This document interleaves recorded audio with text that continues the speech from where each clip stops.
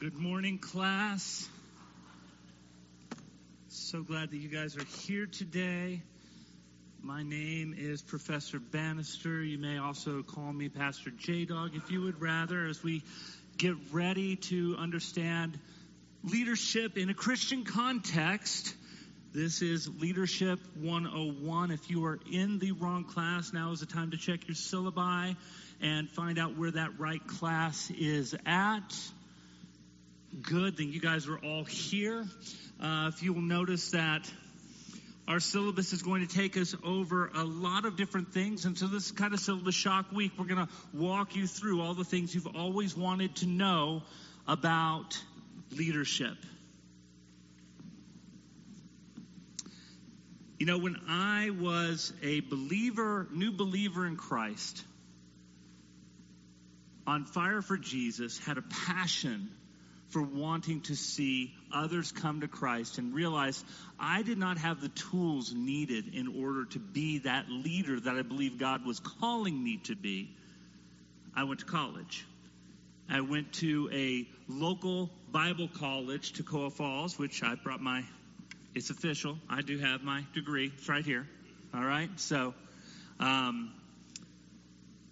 1999, before the turn of the century, right? Before the turn of the millennia. And I went there because, like I said, I didn't think that I had what it took at the time, didn't have the equipping I needed to be the leader that God had called me to be. And our culture has gotten to the point where we were like, if you want to be considered a leader in the church, then you need to have a degree that shows that you are proficient in the area of ministry. Well, they didn't have that back in Paul's day, not in quite the same way. Early church had nothing like that. As a matter of fact, we've been going through the Bible in 5 years, and one of the things, if you're new here, what we're doing is we're reading the Word of God 6 days a week, and then our sermons are based upon that. And this week we read 1 Timothy. And 1 Timothy is all about leadership in the context of the early church. And this leadership that Paul talks about to Timothy, he doesn't just talk to the eldership, the leaders in that local body in Ephesus that he's talking to Timothy about. He actually talks to Timothy as a young leader throughout this epistle as well. And so we see 1 Timothy is addressed for upcoming leaders. That's why this sermon is titled Leadership 101. You want to find out what a leader really is in the church of God, this is the place you want to go. And what we're going to find as we go through sections of 1 Timothy together, as we've read this past week, one of the things I want to share with you is I love what Rogers Life Group is doing right now. So they're playing this guessing game with me, which is awesome. I actually love it. I think it's fantastic. I want to hear more about what's going on in their life group. They're doing the section of scripture before I come up here to preach, and then kind of comparing notes and finding out did I do anything that they've done that they thought I would pull out. So we'll see what happens today. But it's been fun. He kind of commented today. I said, "How close were you?" He's like, "Yeah, we're nowhere close." It's starting to feel like some sort of competition. So, but it's not. It's just awesome to be able to get in the Word and be able to pull out these great things from it. We're going to find out in this leadership section today that Paul focuses on three essential traits of every leader. Anybody who wants to be considered for leadership, these are essential traits. If you don't have one of these three traits, biblically, according to the Word of God, you're not qualified for being a leader.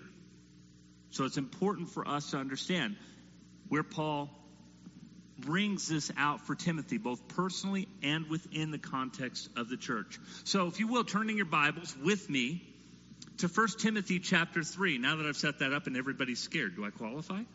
Right? And the funny thing about leadership and teaching and ministry, right, is that we're told in different places a couple of things concerning that.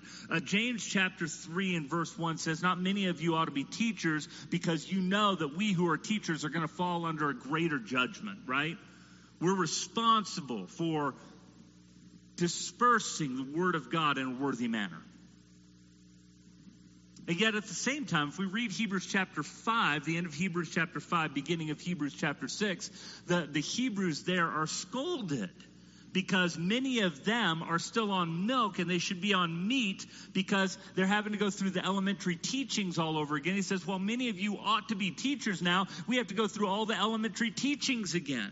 And so there's an aspiration aspect toward wanting to be in leadership, whether teacher, elder, deacon, whatnot. And yet there's a huge responsibility on the other end that you and I need to take seriously. And this is where we begin in 1 Timothy chapter 3. Here's a trustworthy saying. If anyone sets his heart on being an overseer, he desires a noble task. Now the overseer must be above reproach, the husband of but one wife, temperate, self-controlled, respectable, hospitable, able to teach, not given to drunkenness, not violent, but gentle, not quarrelsome, not a lover of money. He must manage his own family well and see that his children obey him with proper respect. If anyone does not know how to manage his own family, how can he take care of God's church? He must not be a recent convert who may become conceited and fall under the same judgment as the devil. He must also have a good reputation with outsiders, so that he will not fall into disgrace and into the devil's trap. Deacons likewise are to be men worthy of respect, sincere, not indulging in much wine, and not pursuing dishonest gain. They must keep hold of the deep truths of the faith with a clear conscience, and they must first be tested. And then, if there is nothing against them, let them serve as deacons. In the same way, their wives are to be women worthy of respect, not malicious talkers, but temperate and trustworthy in everything. A deacon must be the husband of but one wife and must manage his children and household well. Those who have served well gain an excellent standing and great assurance in their faith in Christ Jesus. Well, the first thing I want you guys to note in this beginning of passage, it says, here's a trustworthy saying. If anyone sets his heart on being an overseer, he desires a noble task. It is desirable to want to be in leadership. It's not a bad thing to want, but it comes with a heavy responsibility. And this first thing that we talk about, one of the things that dominate this passage of Scripture, although all three of these strands can be found in this passage that we're going to look at, that we've looked at, the one that dominates the most, that stands out to me, is one on relationship. We find this as the first strand, if you will, that Paul really focuses on when he starts talking about qualifications for those who are overseers, who are elders. And he says, he must be the husband of but one wife. He must be able to manage his own family well, because if he can't manage his own children, how is he going to manage the house of God? These are important markers that are laid down for those who are wanting leadership. I find it very interesting that we have that there. As a matter of fact, this passage right here has been the bedrock of my ministry the entire time I've been here at Heights. I can say I've not always done this right. But when we look at 1 Timothy chapter 3, as it pertains to relationship, those of you who are list takers, raise your hand. How many of you love lists? Give me an order and I'm happy. You're going to love today. This day is for you. Because there's an order that God places down through Paul as he's establishing leaders that will help you in your life. Number one is this. What do you think's first on the list in your relational order? It's an easy answer. I never give easy answers, but I'm doing it today. What's the number one on the list? God. Yeah, it should be God. 3 of you answered correctly. The rest of you were scared. I know you thought I was tricking you, but I wasn't. It's God. God is first. Relationally, it's Him above everybody else. It's our relationship with Christ above everything else. This is why it says he can't be a new convert, because he has to have a strong relationship with Jesus. Can't be just like in a new dating relationship with Jesus and, oh yeah, now I want to be a leader. Doesn't work like that. Established, long time relationship with God. The second, as it pertains to elders and deacons in this passage, it says you must, what? Be married and care for your wife. Number 2 on your list. Your spouse is number 2 outside of God. Number 3 on your list is children, because children's mentioned next. These are the only relationships mentioned here. You guys notice that, right? Didn't mention any friends, grandparents, distant close cousins, whatever. These are the only relationships that are mentioned, that are necessary to have straight. Because if one can't manage his own household, how's he going to manage the house of God? Now, I'm going to add another one that's not found in this passage real quick, but it's such a strong admonition, and it's found in 1 Timothy as well. 1 Timothy chapter 5 and verse 8. It says, if anyone does not provide for his relatives, and especially for his immediate family, he has denied the faith and is worse than an unbeliever. Provision as defined by God, not by our American culture. I think that's very important to make that distinction. We would go to 1 Timothy chapter 6 when Paul would say, you know what?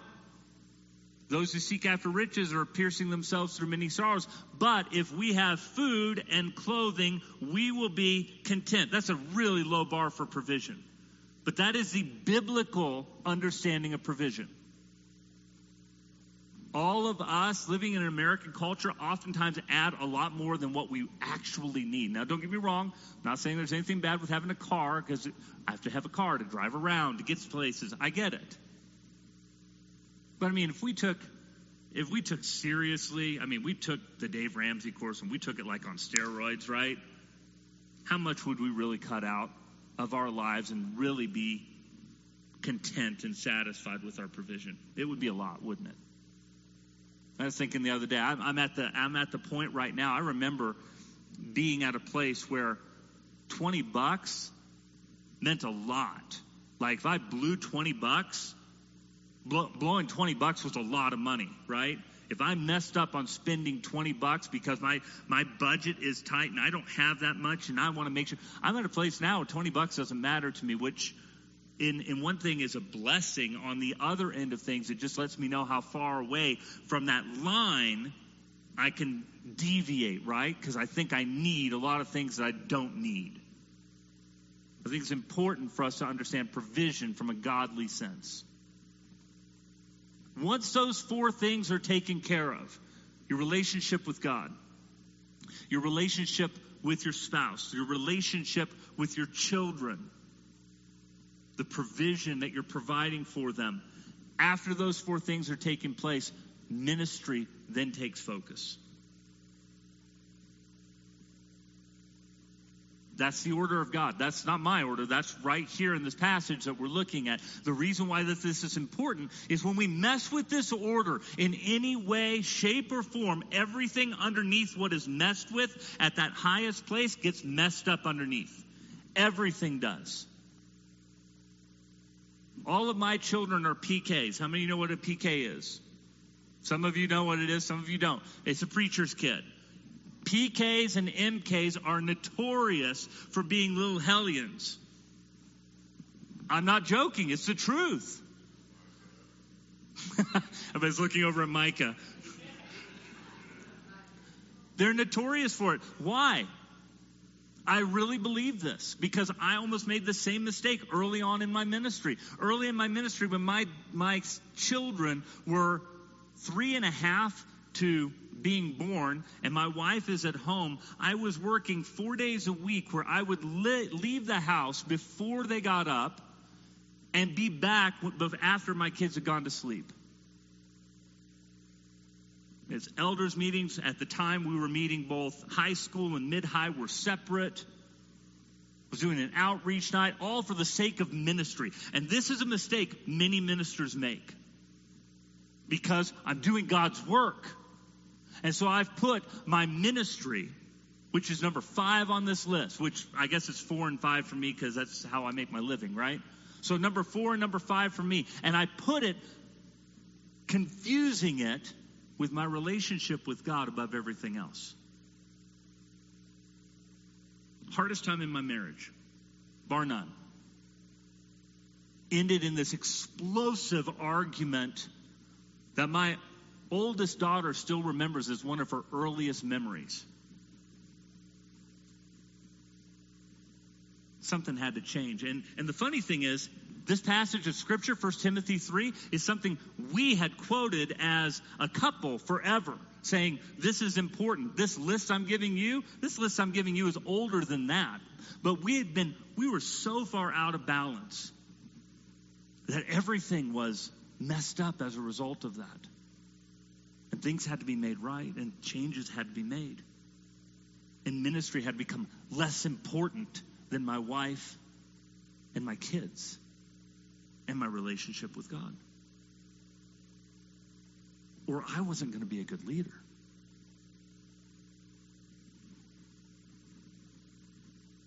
You guys feel the same thing. You know, the last 30 years, we've seen lots of divorces that have happened for people who've been married 25, 30 years now. And what's happened with this? They've just simply moved, when they had kids, what our culture has done, has moved that number 3, which is children, up into that number 2 spot. And so we built all of our relationships with our kids at the expense of our spouse. And so when the kids have left, we have nothing more in common with our spouse. And it creates this tension. It causes a fraying. I remember my wife, 2009, Mark started doing the missions trips for our church, which was awesome. My wife had always wanted to be a missionary. When we got married, she was like, I pretty much sacrificed me ever being a missionary so that I could marry you, because you're going into youth ministry and you're not going into the mission field, because I'm not doing that. God's still going to have to call me a way to do that, because I'm still not doing that. But my wife always wanted to go out and do that. And our kids at that age were 9, 7, and 6. At the age where we want to give them, as an American parent, every advantage, right?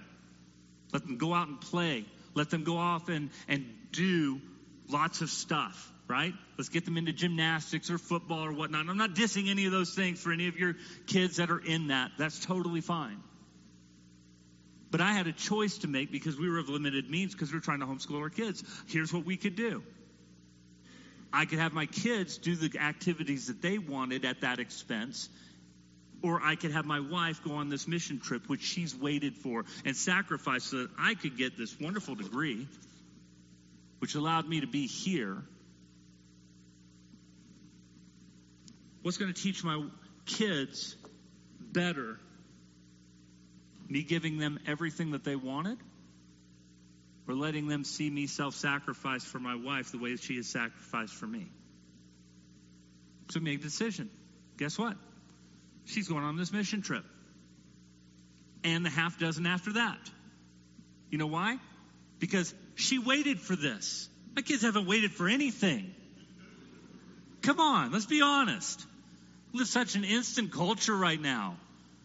What are kids going to say when they grow up? I mean, I was privileged as it was. I know I've shared it before. You know, what did I have to do? I had to get up and change the channel with my hand. What's wrong with us? We had it made. We've been so blessed and so privileged. Our children have want for nothing.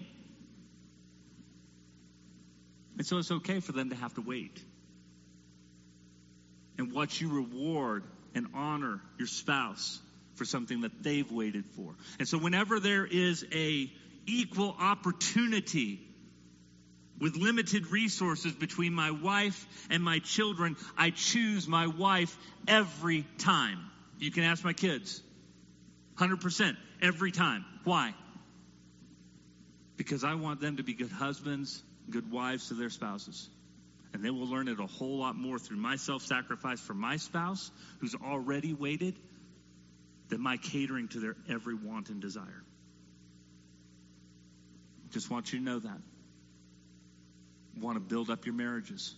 Think it's important, because if you don't, and that marriage tears apart, you lose your ministry. It's just what happens.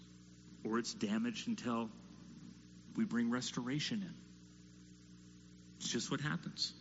So leaders, family life, so important. I make no apologies for putting my wife above my ministry. Never will. Make no apologies for putting my kids above my ministry. Never will. You know why? I lose them, I don't have this ministry. It's important for you guys to recognize that too. If you want to be a leader in the church, you have to lead well in your families. And if you're out of order, it's going to cause strife in every position that's out of order. It will. It's not my word, it's God's word. I've lived it. I've messed it up. But God has been gracious in restoring us. I want to see that same thing for you so that you can minister well. So the first thing is relationship. I find it very interesting that that's what he leads with. That's always stood out to me. That's what he leads with. He leads with relationship. But all of these are equally important. Miss any of these, you can't be a leader. So relationship is one. Number 2 on the list is your lifestyle. And he mentions many things in these verses in chapter 3, which we'll get back to. But I actually want to go to chapter 4 because he starts talking to Timothy personally as a leader.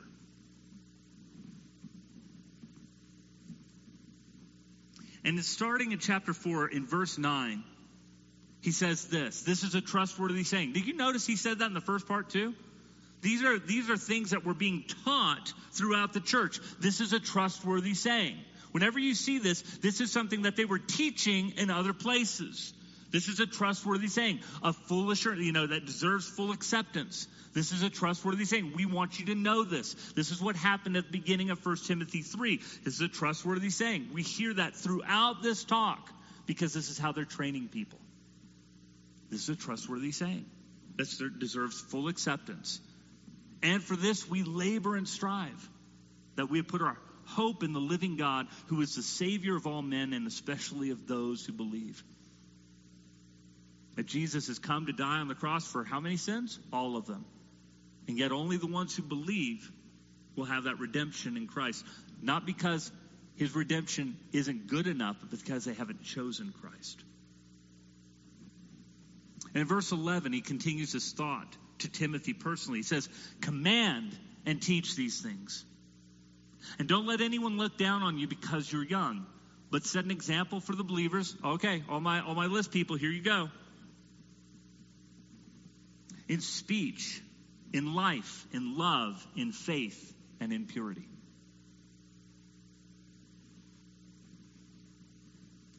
So he tells Timothy, I want you to set an example for the believers. Not just good enough.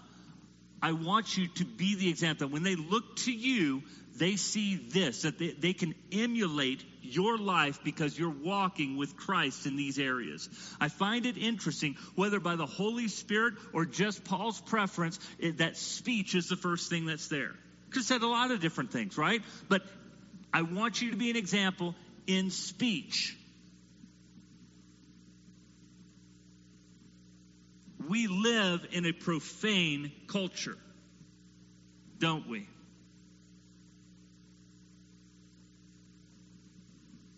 Timothy is a young man. And so standing as far as elders were concerned within the church was something that was very important. In order for him to have that standing as a young man who would be looked down upon by the 50-year-olds in the church because he's probably maybe 30, maybe in his 20s. Well, he's young. He doesn't know. And Paul's advice to him is you set an example in 5 areas. Not that you follow somebody else's lead. You set the example. So I'm going to talk to all of you young adults. I'm going to talk to all of you youth who are in this room right now. It's not merely trying not to do stuff. It is saying, I am doing this for the glory of God in Jesus Christ to be a leader among my peers, and I'm going to set an example in these 5 areas so that before anything else, people around me know that I'm Christ over everybody else. So if they want to know how to live for Jesus, they're going to know by these 5 things in my life. And the first one is speech. If you are in the habit of uttering 4-letter words, no matter your age, you're not leading the way that God wants you to lead. Not my word, that's His. Your speech makes a difference. And in a profane culture where it's so much easier to just blurt one out because we just want to, because that's what everybody else does, it's not what we're called to do. We're called to be an example. An example is somebody who does something different than everybody else. And the only way I'm going to hold on to that is if it's in my heart to be convicted to want to walk in this because I'm regarding Christ above everybody else. It goes back to those relational things again. So in speech, so how's your speech doing? Are we leading people in that way? Second one, in life. That the life we live before others, people see in us a difference from that of the world around them. As a matter of fact, if we go back to the qualifications, in 1 Timothy chapter 3, we look at verses 2 and 3 as he's talking about an overseer. He says, now the overseer must be above reproach, the husband of one wife, temperate, self-controlled, respectable, hospitable, able to teach, not given into drunkenness, not violent but gentle, not quarrelsome, not a lover of money. I'm going to ask this very simple question. Has that list changed at all from the world around us? I can go on Facebook right now and tell you that's not true. Anybody on Twitter?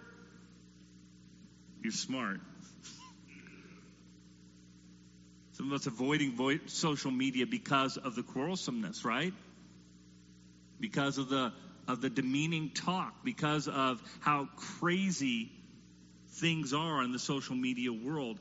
And it only accentuates that a person who doesn't walk in that is going to stand very different, right? Stand very different. So in life, it's so important that we set that example. Verse 7, it says, he also must have a good reputation with outsiders so that he will not fall into disgrace and into the devil's trap. That outsiders know you for your Christian faith. Now, please understand what this means. A good reputation isn't talking about a good reputation from the world's standpoint. If you read it that way, you're going to say, well, I need to appease them so they see me as a nice person. That's not what it's talking about in this passage of Scripture. It's talking about a good reputation as far as standing for Jesus in the marketplace of the world. And if that gets you into trouble, oh, so be it. But at least people will say, you know what? If nothing else, I can tell you this. He lives out what he believes. I can tell you something about her. She lives out what she believes. I don't agree with her. It's not right in this cultural setting. But man, if somebody else says that you believe in that way, even if they don't agree with you, that's the type of respect it's talking about here. That you're uncompromising in your convictions.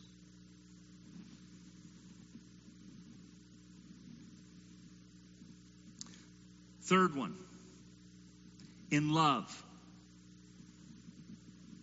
In love.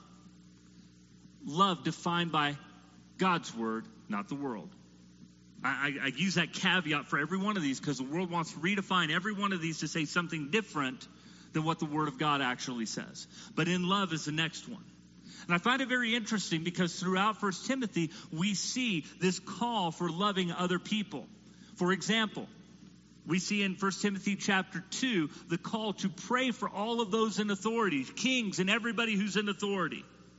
Well, you realize that the emperor who was around during that time wasn't a Christian, didn't have Christian-friendly policies.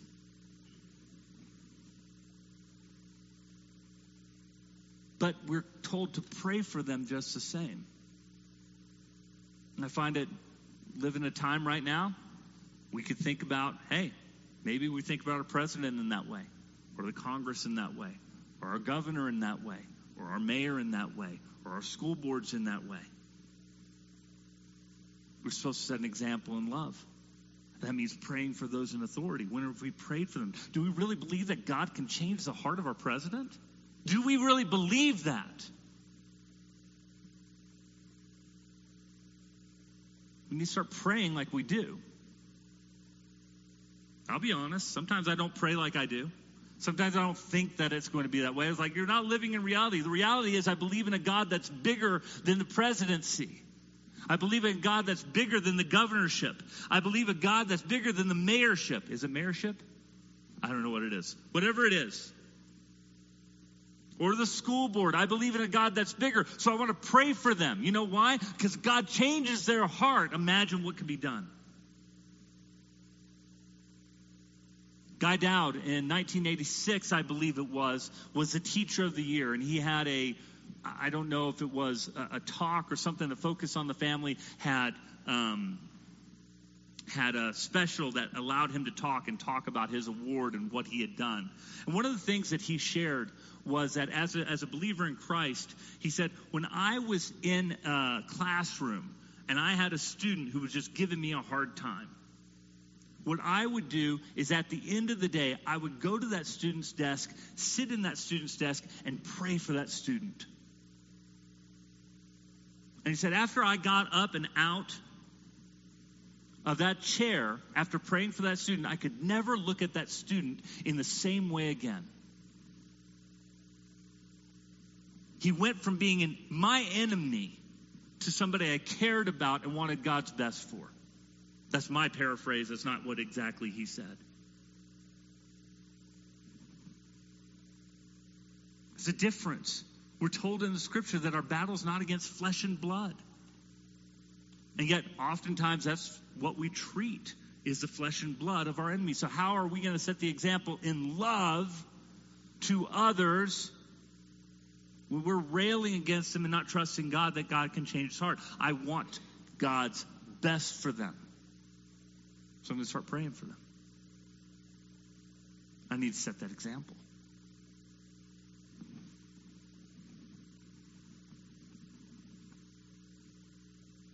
In faith, the disciplines that we talk about, Bible reading, prayer, fellowship, outreach, service, discipleship, giving, all part of the Christian walk, that we walk in faith, not because we say it's important, but because God says it's important. In faith, I want to be that example. I want to be the one that people look at me and say, hey, I know him. He reads this word of God. He knows the word. He prays for those people. He's always there in fellowship with other believers. He's reaching out to others with the grace and truth of Jesus Christ. He's serving others within the community of believers to lift them up and help them in their understanding of who God is and what he's done for them in discipleship. And he's giving to the causes that Jesus would give to. That's what we're called to do. To be that example. Because that's what he's telling Timothy to be. You want to be a leader? You lead by example, by doing these things. Not expecting somebody else to do them for you. And so where are you guys with all of that? And finally, in purity. Man, we live in an impure culture, right? But it's always been that way. It may be easier, more accessible, but it's always been there. You go back to the Garden of Eden. When their eyes were open, what's the first thing they noticed? We're naked.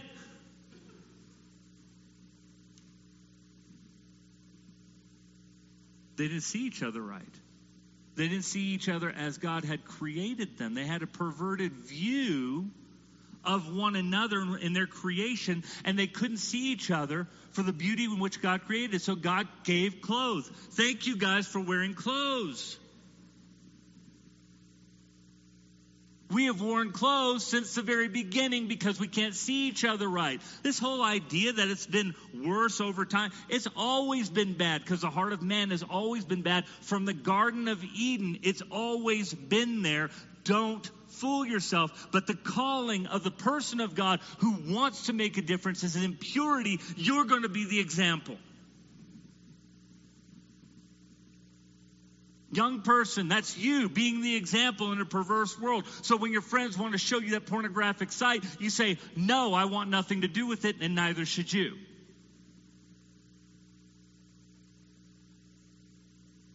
Start playing around with sexual ideas, and you turn around and say, no, that's not what God wants for me. In purity, I want to be the type of person that you can trust your daughter to and know that they're not going to be molested in any way or pressured in a way that God would not want. And that goes for you, young adults, and that goes for you, older adults.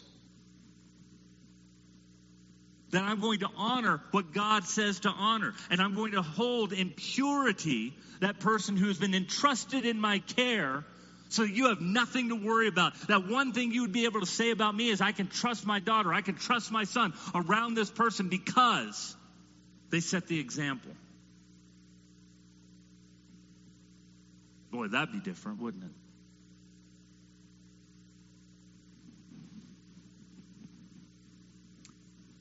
One of the people that I loved, just to show you how important this idea of purity is and how it can wreck a ministry. One of the people I loved growing up was Ravi Zacharias.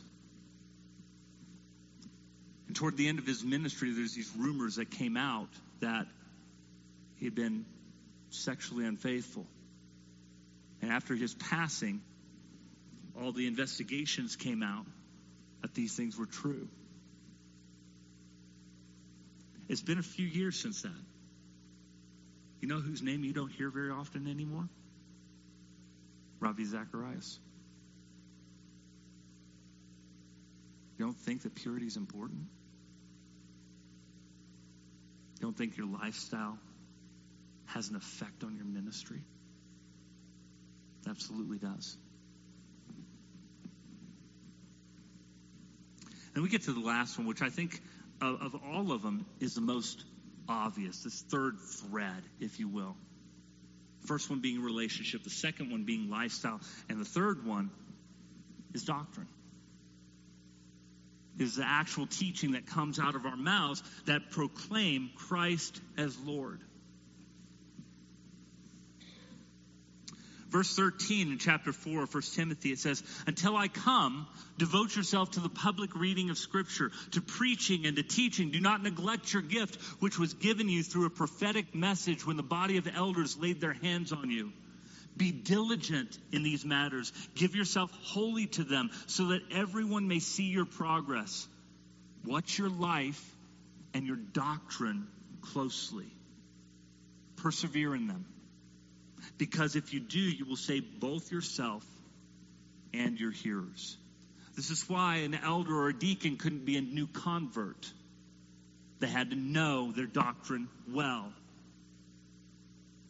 This is why among us, we should be very slow. If somebody's new in the faith and on fire, we want to encourage them in their growth. But guess what? We need to make sure they have a good foundation before they're a leader so they don't start teaching false things. We're supposed to compare all teaching that we take into ourselves to that of the Scripture. If we don't just lead ourselves astray, we lead everybody else we're leading astray. That's dangerous. And so people who have wrong doctrine shouldn't be in leadership. Maybe duh and obvious, right? But we've allowed it.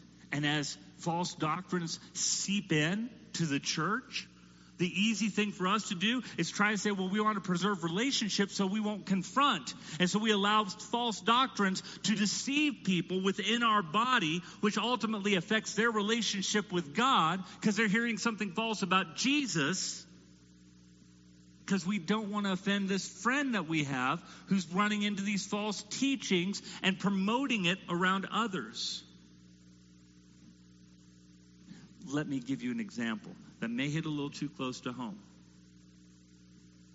There have been some posts online. Some of you may know it. And if you do, please understand, I don't do it to besmirch anybody, because I'm not mentioning any names here. But there's false teaching that's out there right now, prevalent. And people are taking it in. And it needs to be corrected. And if it's not, it leads to bad places. This week, a series of posts have come up. All of these posts are not biblical in nature. Some of our own congregation members have liked these posts, have commented on these posts, maybe out of ignorance. And so I'm saying no condemnation being thrown, but it's by an authority that we say is supposed to be there in leadership teaching us. And these things aren't true.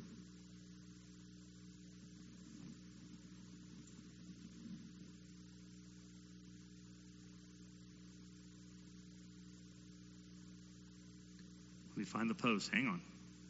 I say that, and then your page refreshes, and then you're not where you were before. Whole series of these, so I'm going to read a few of them to you. None of these are biblically true. All of these are getting likes from other leaders within my sphere of influence. And it's why doctrine is so important. You've heard it said God killed Jesus because of you, but I tell you there are other atonement theories. You've heard that you were broken, born broken and bad, requiring forgiveness for what you are, but I tell you, you were born whole, good, and beautiful, and you never need to hide or apologize for what you are.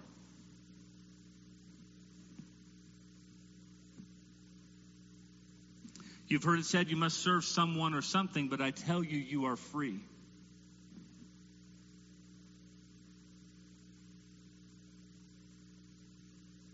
You've heard it said you do not deserve God's love, but I tell you, you are worthy of God's love. Some of these sound good, right? All of these are false doctrines, progressive teachings that have seeped in to leadership people that you and I know. Some of us are liking these because it sounds so good. And they're dangerous. And they're dangerous specifically because I have talked to this person about other posts like this in disagreement. It's not the only conversation I've ever had with people who have done this.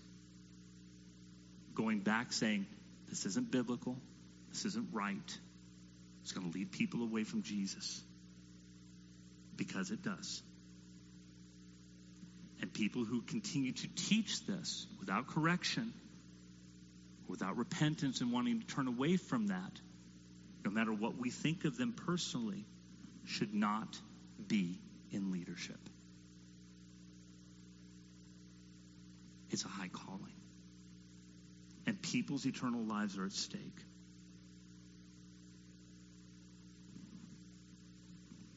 These three things are all equal. Your relationships aren't right, you don't get to be a leader. Your lifestyle isn't right, you don't get to be a leader. Your doctrine isn't right, you don't get to be a leader. All of these things according to the Word of God as we're reading in 1 Timothy. Now, please understand, not talking perfection. I've messed up in all of these areas in some form or fashion. Right? I pray I've never done like anything hugely false doctrine, but I know I did a false teaching on purpose once. That was fun. Actually, it wasn't fun. It was actually very terrible. I hated it. I needed to do it, but I hated it because I was doing it for the purpose of discernment, and nobody discerned the error. That's what's dangerous about being up here in this pulpit. That's what's dangerous about being in any teaching ministry, life group leaders. That's what's dangerous for you being a life group leader. That's what's dangerous for you being a Sunday school teacher.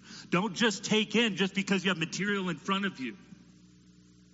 You're supposed to evaluate it according to the Word of God, including the words I'm saying today. And the reason being is this. God wants you to lead other people to Christ. But you got to know it so you can evaluate it. So you can tell what is good and say the amen to it. So you can point out the false things that are being said in correction and hopes for repentance and a turning away and a restoration for those who are following down that path. It's not an easy calling being a leader because some don't want that correction. And balancing these three things, I wish I could say I always got them right, because I know I haven't. And it's something we have to evaluate over and over again.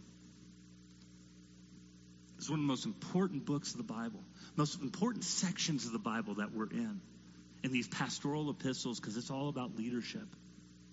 God wants you to be a leader. I want you to be a leader. But I don't want you going in blindfolded, excited, like, oh, I get to be a leader so that everybody else can follow me. There is a weight that goes with that should be there, a healthy weight that says, I'm responsible for what I'm teaching, how I'm living, that it's all consistent with one another. Because as a leader, that's what I'm called to be. And if any of those three things are out of whack, I shouldn't be a leader until I get those get those areas lined up the way that God wants them to be, so I can be effective in my ministry. See, I'm excited about what God is calling for the future, because I really believe He's called a lot of you to be leaders. But I want you aware of what that calling entails, why these things are important, and why who's up here sharing or in our life group sharing is important to share that way. Would you guys stand with me?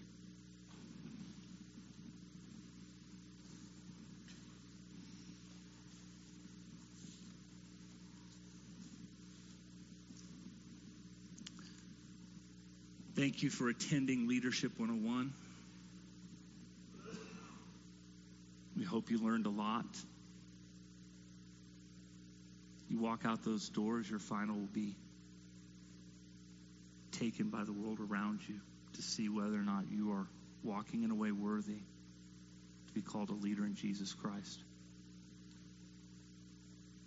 God, thank you so much for our day together, this time, this important message for all of our leaders, for our elders, for our deacons, for our life group leaders, for everybody in ministry here, serving in any area, God. May we understand the weight of responsibility of what it means to live for you, to have our relationships in the order that you want them to be, to know your word well so that we can share it with others, and to recognize falsehood so that we can correct and love. And God, I pray in the name of Jesus, I pray in the name of Jesus this day that some will take up this calling of leadership in this place and understand that when other people look at them, that they really, really, really need to see a microcosm of Christ in our life. In speech, in life, in love, in faith, and in purity. Start with us in this room, Lord, and change the world around us. In Jesus' name, amen.